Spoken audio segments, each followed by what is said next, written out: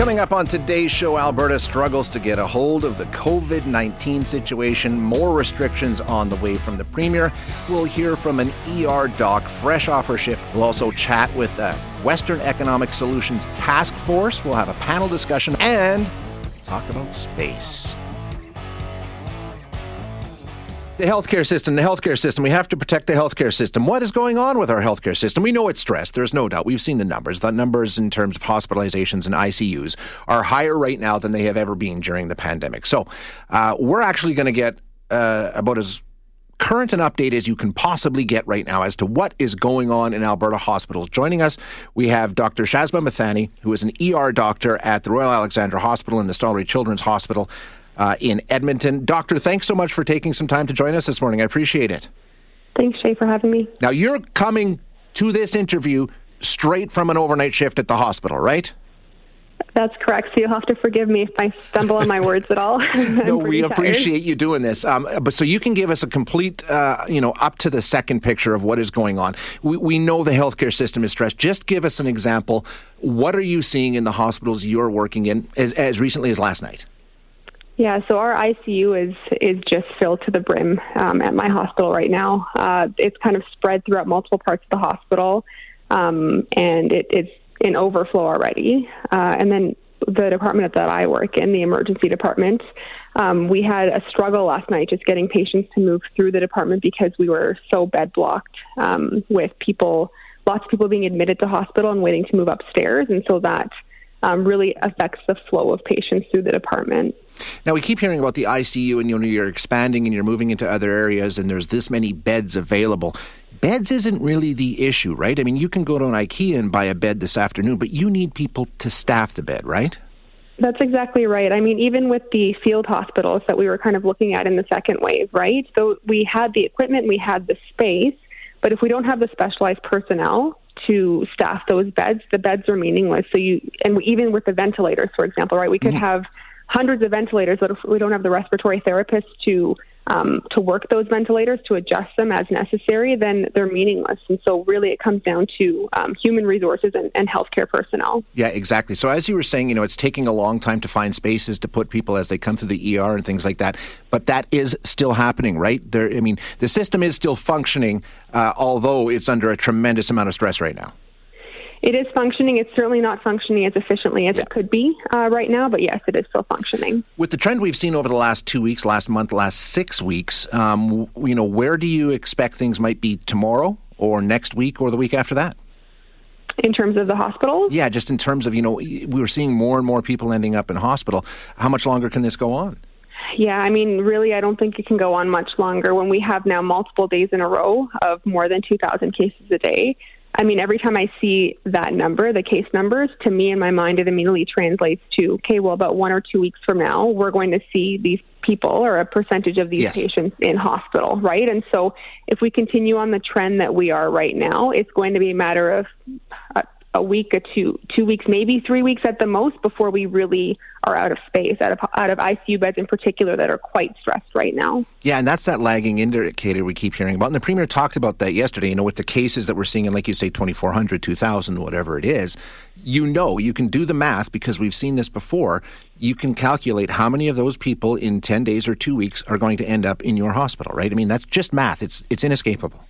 Exactly. That's exactly right. And if we keep trending this way, we can't avoid the onslaught of patients that are going to have to come into hospital. Yeah, no way around it. Yesterday on the show, I mentioned the fact that we're seeing an increasing number of children getting sick during this third wave. And a lot of people got very upset with me saying, they may be cases. Children may be cases, but they're not getting sick. They're not ending up in hospital. You spend time at the Stollery Children's Hospital in the ER there. Are children getting sick? Are children being hospitalized more than they were the last time? Absolutely, yes. So we were lucky with the wild-type COVID in Wave 1 and Wave 2, where thankfully children were not getting as sick as adults were. This time with B117 in particular, it seems to be affecting children more than the wild-type was. And so we are seeing young children that are coming into hospital that are needing to be admitted, and then teenagers that are having to be admitted to ICU. And so this is much, much different than the previous wave. When we talk about kids, are we talking about like 20 to 30, or are we talking about smaller children here, like 0 to 15 kind of a thing? Yeah, so when I think of children, I guess I think of under the age of 18. Okay. And so in the teenage cohort, it's kind of where my colleagues and I are seeing patients getting much sicker, like requiring ICU care. And then in the small, like kind of under 10 is where we're not thankfully seeing as many needing to go to ICU, but definitely needing to come in for hospitalization. One thing I wanted to ask you about, and I think, a lot of people get their hair on fire when they hear about this. To me, it's probably just really prudent planning, and hopefully we don't get there. But the triage protocol, I know Alberta Health Services has been talking to people like you about this situation and ICU docs and things like that. Just tell us what that is, and, is it really that alarming to bring this out, or is that just smart planning? We hope we don't get there. I would say it's both. So essentially what the triage protocol is it's a way to ration ICU beds when we don't have enough to serve Albertans. And so if we're in a situation where, there's one bed left in the province or, a couple of beds left in the province, but we have 5 people that need ICU beds, it's a protocol that essentially allows us to go through multiple factors to decide who would be the 2 that would be best served by getting those 2 hospital beds or those 2 ICU beds. The problem is that there are then people who need ICU beds who won't have access to them anymore, and those patients may actually die from that, right? If you're needing an ICU bed, it means that you need to be kept alive by some pretty complex medical care. And so by not having that, it essentially means that these patients are going to have very bad outcomes and likely die. And yes, it's smart planning. It's important for us to be prepared for this. But the frustrating and disappointing part is that this is probably something that could have been avoided. Yeah, and when we talk about these ICU beds, we're talking about COVID, but this impacts, we use ICU beds to, very high capacity when we don't have a pandemic going, right? So this affects healthcare in many other ways. Car accidents, strokes, heart attacks, all these things require ICU, and they're going to suffer as well. Yeah, and that's a great point to bring up, because a lot of people, when they hear the capacity and they hear about these triaging protocols, they think that it only applies to COVID patients. This broadly, the triaging protocol is for anybody that needs an ICU bed. And in general, if our hospital capacity, whether it's hospital ward beds or ICU beds, is at capacity, anyone that comes in that needs to be admitted is going to be affected by it, no matter what medical condition they have. So it could be a young person that unfortunately gets into a car accident or has an appendicitis or a broken bone, a stroke or a heart attack. All of those things are going to be affected by not having hospital capacity. Last one before I let you get some rest here. We know that we're seeing the cases around 2,000 right now. We know those will ultimately end up in the hospital, 2 weeks, 10 days. We need to stop this now, right? If we see these cases continue, just plateau at this level, we know the outcome is inevitable. Absolutely. We need to stop this now in a big way. And the only way to do that, I know people don't want to hear this and I don't want to have to say it, but we need very, very strong restrictions yesterday in order to stop this from happening. Doctor, I really appreciate your time this morning. Thank you so much. Great insight, and we'll do this again and get an update. Thank you so much. Thanks so much, Shay. You bet. Thank you. That is Dr. Shazma Mithani, who is an ER doctor at the Royal Alex and at the Stollery Children's Hospital in Edmonton. Now, she came off shift this morning. She's worked night shifts the past 2 nights, overnights, in those hospitals. And I don't understand why her, testimony, her evidence, her first-person account of what is going on in the hospital is received the way it is by some of our listeners. Not all of you. Not all of you. This listener, Lauren, says, it's chilling to hear our brave frontline professionals tell us the truth concerning how close our hospitals will be to overwhelmed. It doesn't sound like we're far from Sophie's choice. We're not. My heart goes out to those that have to make those decisions in triage. Troy says, hi, Shay, I wonder what facts your caller the other day, the male who went on about AHS numbers are generally inflated, would have to counter this ER physician's opinion. I'm sure he's got some that he found online to buttress his point of view. They don't even have to go online, Troy. They really don't. John says, how many children have died? 0. Seems like the death rate is the same. This listener says, you guys have yet to be right on your math. Another listener, yay, more ER Dr. Doomsday stories. I just can't get enough. We're presenting the information from somebody working in the hospital, and I understand that some of you are going to do with it what you want to do with it, but it's the facts on the ground from the people that are dealing with this. You can turn a blind eye to it. You can bury your head in the sand. You can stick your fingers in your ears and, no, I'm not listening. But it's going to come home to roost, whether we like it or not. Like she said, she doesn't want more restrictions, but she knows what happens if we don't do something about this situation. We continue to act like toddlers. You're not the boss of me. You can't tell me what to do. It's my rights. Yeah, well, don't get in a car accident, man. That's what it comes down to. We're in a situation where our healthcare system is finite and we're maxing it out.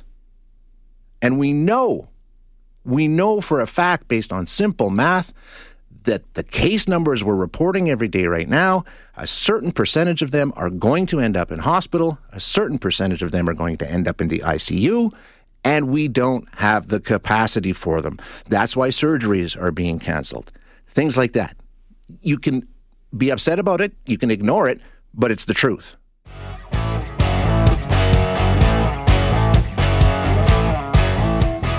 Not too long ago, we spoke on the program about WEST, the Western Economic Solutions Task Force. It's a group of leaders from across the prairies focused on advancing the issues of the West at the national level. Now, today we're going to have a panel discussion and see how things are going, especially in light of the federal budget that came, last month. Joining us now, we have Randy Golden, who is the chair of WEST and a councillor in the city of Yorkton. We also have Charlie Kirk, who is the mayor of Saskatoon, joining us. And we also have Paul McLaughlin, the president of the Rural Municipalities of Alberta. Thank you all so much for joining us this morning. I appreciate your time. Well, thank you very much, Shay. It's Randy, and very pleased to be here with you this morning and sharing some of the successes we've seen with the listeners across Alberta. Okay, Randy, let's start with you. You are president, or the chair of WEST, I guess, a councillor in Yorkton. Let's just give our listeners a reminder if they missed our earlier discussions about this. What is WEST? How did it come about, and what is the mandate? Well, it was created in 2019 when we were hearing from our Western members at our FCM board of the real concerns that were happening in our communities, and we know as leaders in our communities we're frontline, and our role makes us problem solvers. So FCM created the Western Economic Solutions Task Force. We are focused on solutions and taking this to our federal leaders, all parties. We're definitely nonpartisan. We are speaking of the challenges that we're seeing in our communities, and we really focused on, four key areas: getting our resources and products to market. Mm-hmm. Number 2, energy development, the climate policies and regulations. Number 3 was supporting communities to diversify our economies. And, number 4, municipal infrastructure and fiscal sustainability. That's what came out of the summit that we had in February 2020 when we brought our participants of WEST to Leduc County, along with ministers from the federal level, along with members of the Conservative Party of Alberta. We brought forward those 4 key areas that we have concentrated on since that summit of February 2020, before all of the pandemic really hit us. Before everything changed, yeah. Charlie Clark, Mayor of Saskatoon and the Vice Chair of WEST, let me ask you, based on the budget that we saw, did you get the response you were hoping for? Well,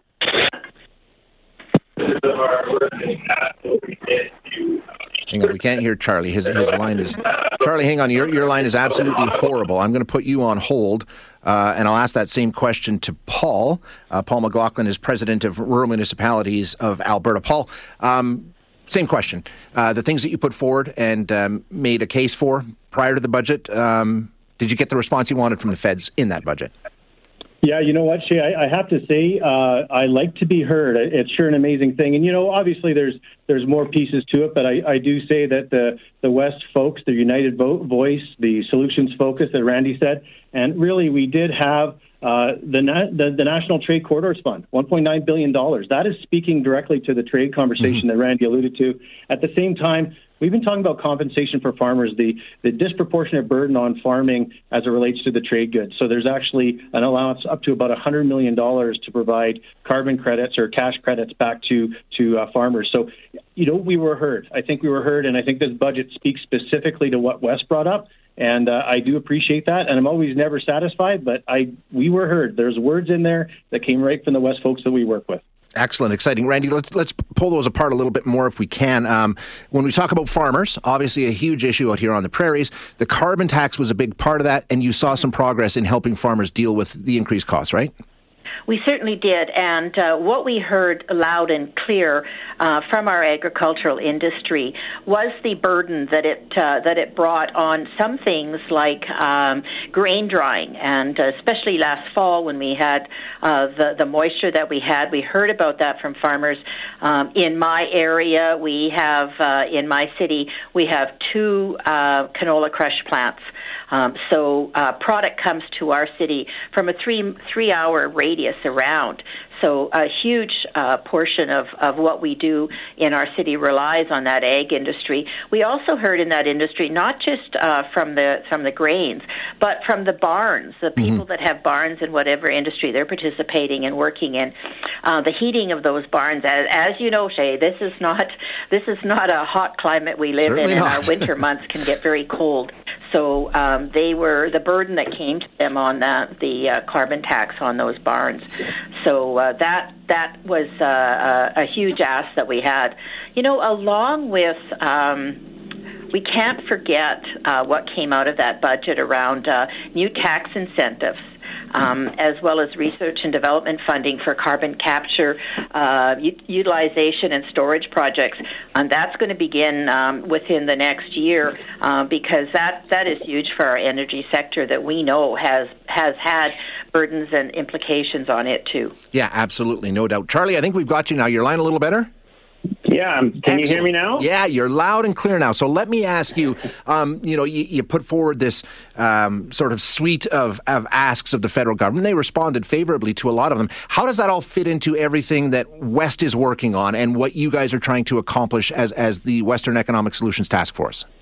Well, the expansion, for example, of the Western Economic Diversification Canada to the creation of a Prairie Regional Development Agency and a BC Regional Development Agency with expansion of about $200 million per year of funding is really critical because communities that are out here in the West, we all know, are going through adaptation and transition and the need to make sure that we're doing strategic investments in creating tech jobs, creating value-added jobs to our resources, being part of the green economy and all of these different initiatives. And so we needed to know that the federal government was investing in our region, just like they are in the Maritimes or in Quebec or in other areas. And that signal was one example that we saw in the federal budget that we had been asking for and we saw delivered on. Let me throw this out to anybody who might want to jump on it. We often see things in budgets or in policy platforms and things like that actually don't translate into anything tangible down the road. How do we make sure some of the things that you saw and are encouraged by actually come to be policy and are implemented on the prairies?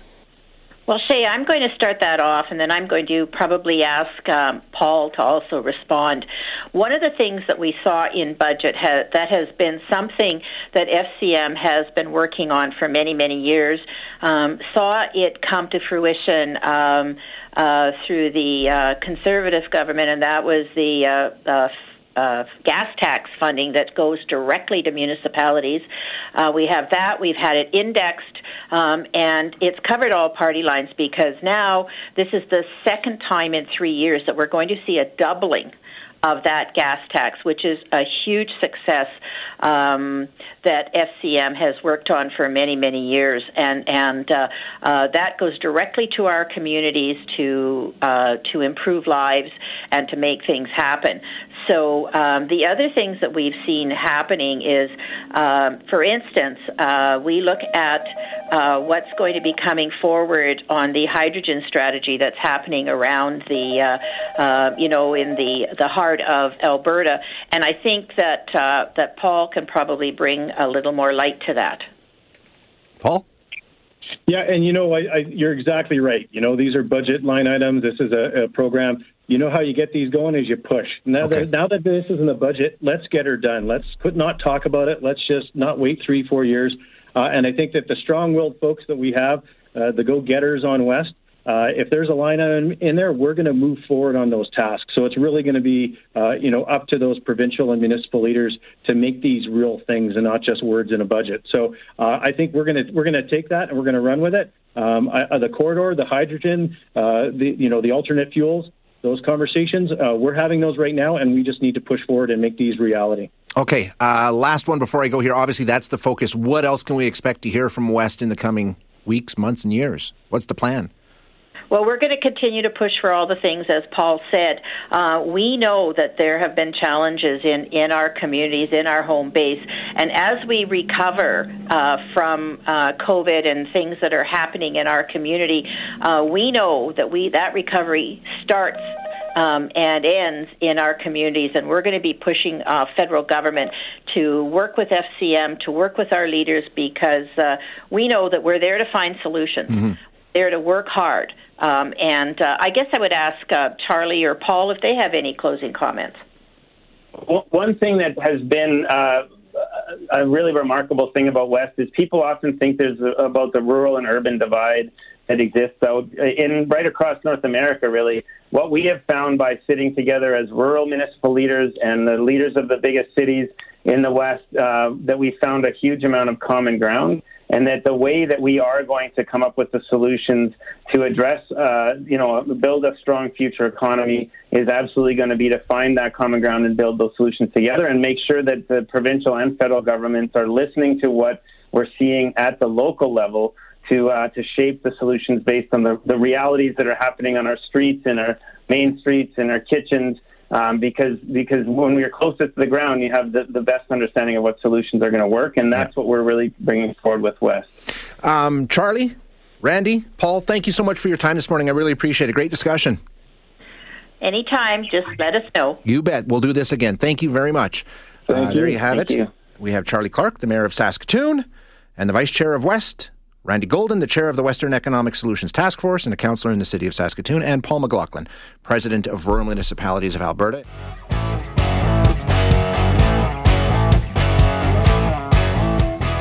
What is going on? Our behavior has changed over the course of this pandemic. Apparently, we're paying a lot more attention to what's going on in the sky.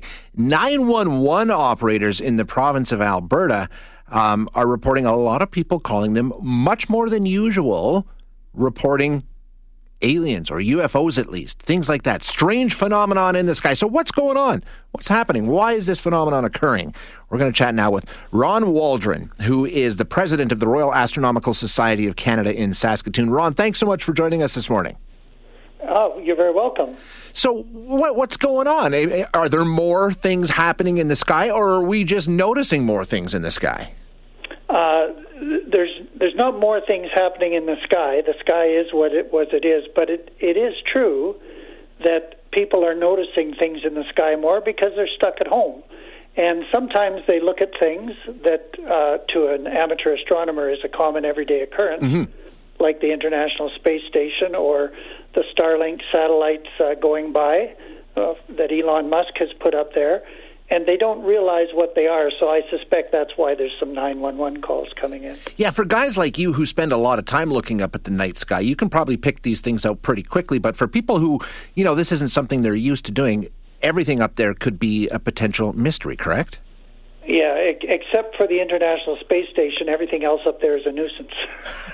What do you mean by... It gets in the way of our viewing. Yeah, I mean, like we have we did a story last week with just the amount of accumulated junk in Earth's low orbit. Is that what you were talking about? Just so much stuff up there right now?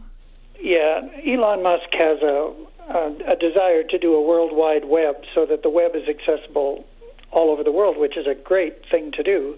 But he's doing it via a grid of well over 3,200 satellites in low orbit.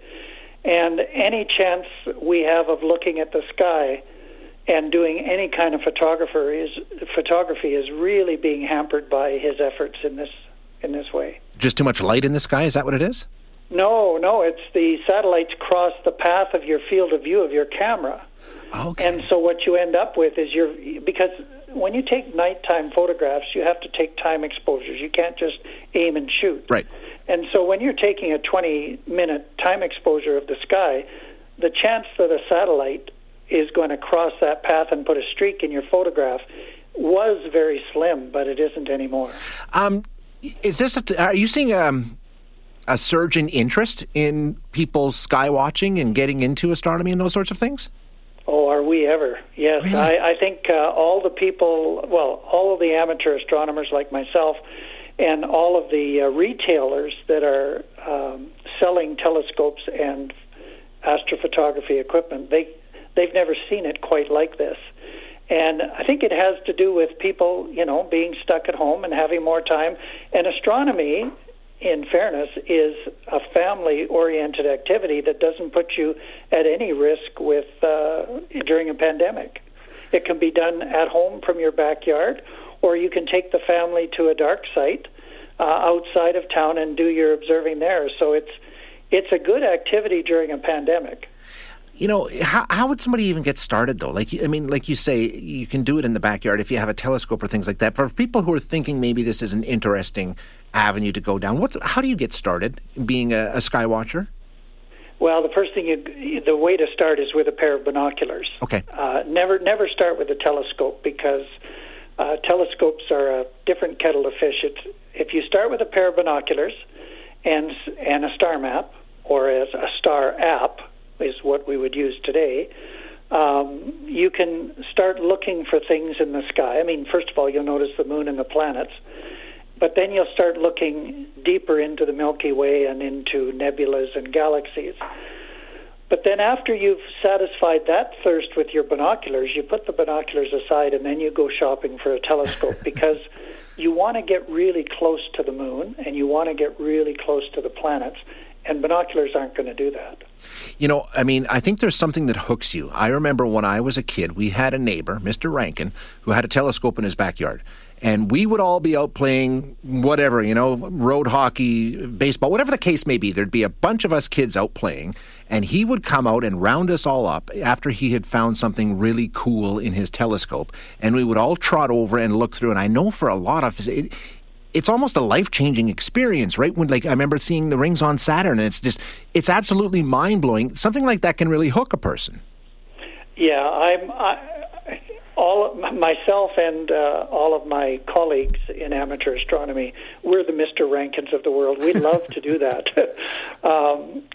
We will find something in our telescope, and if there's some neighbors or something, that we'll invite them over to have a look. And I'm not surprised at your reaction to Saturn, because Saturn is the planet that hooks most people. Is that right? Because when you see the rings of Saturn for the first time, it takes your breath away. It does. And it still does that after I've watched it over 500 times.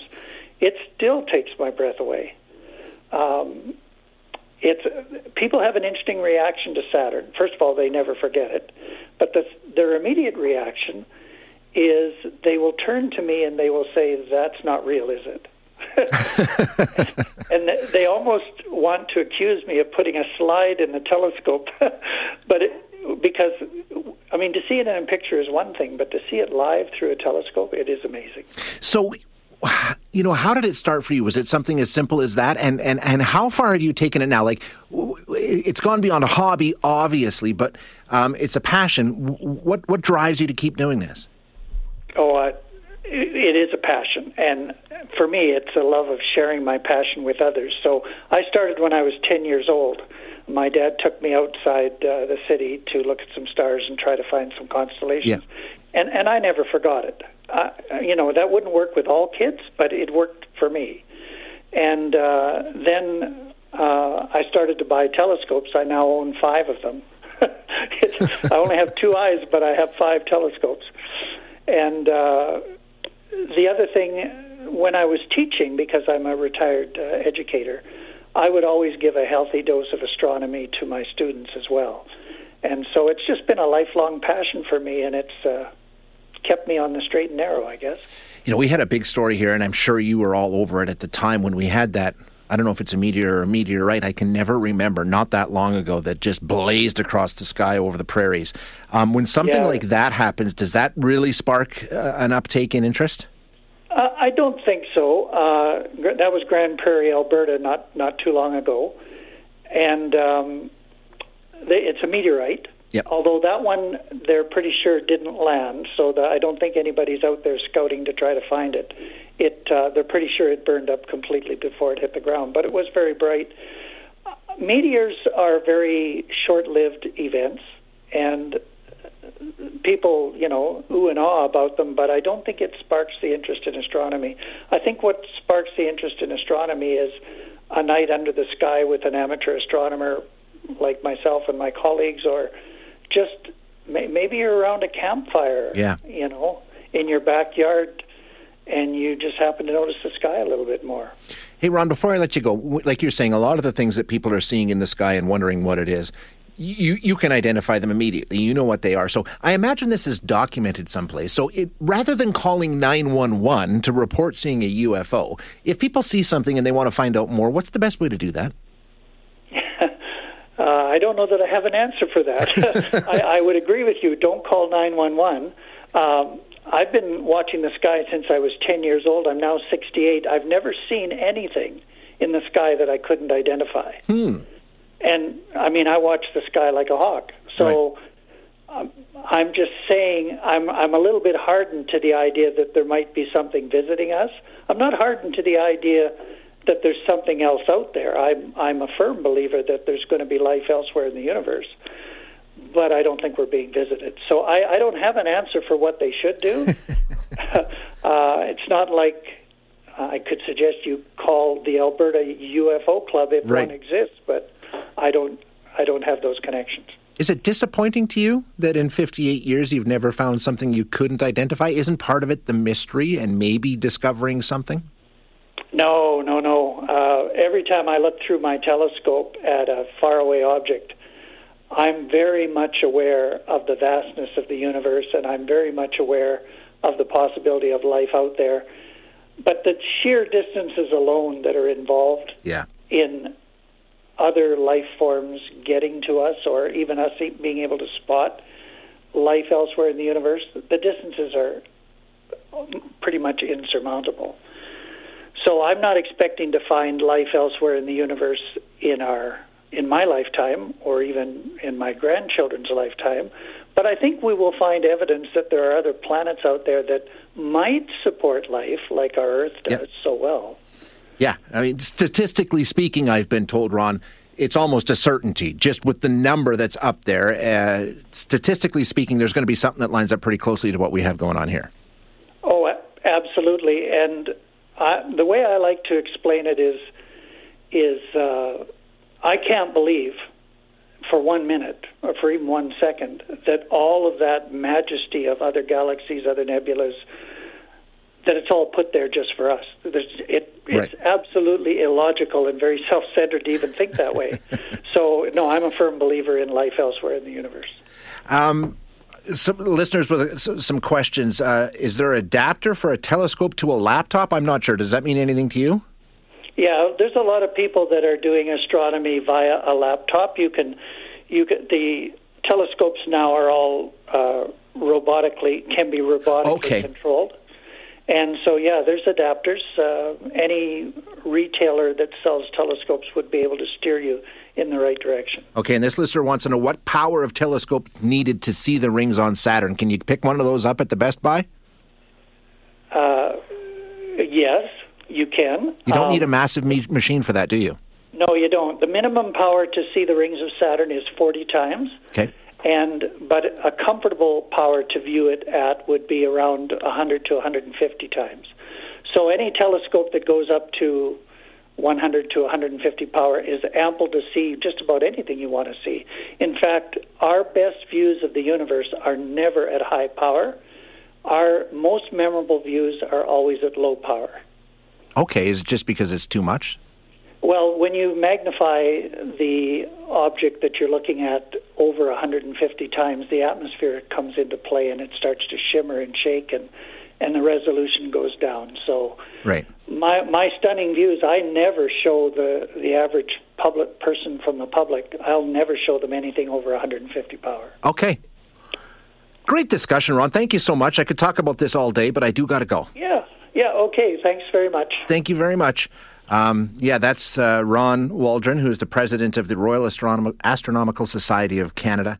Thanks for listening today. To hear any of our other interviews, you can find them wherever you find your favorite podcasts. And if you like what you hear, don't forget to rate and review us.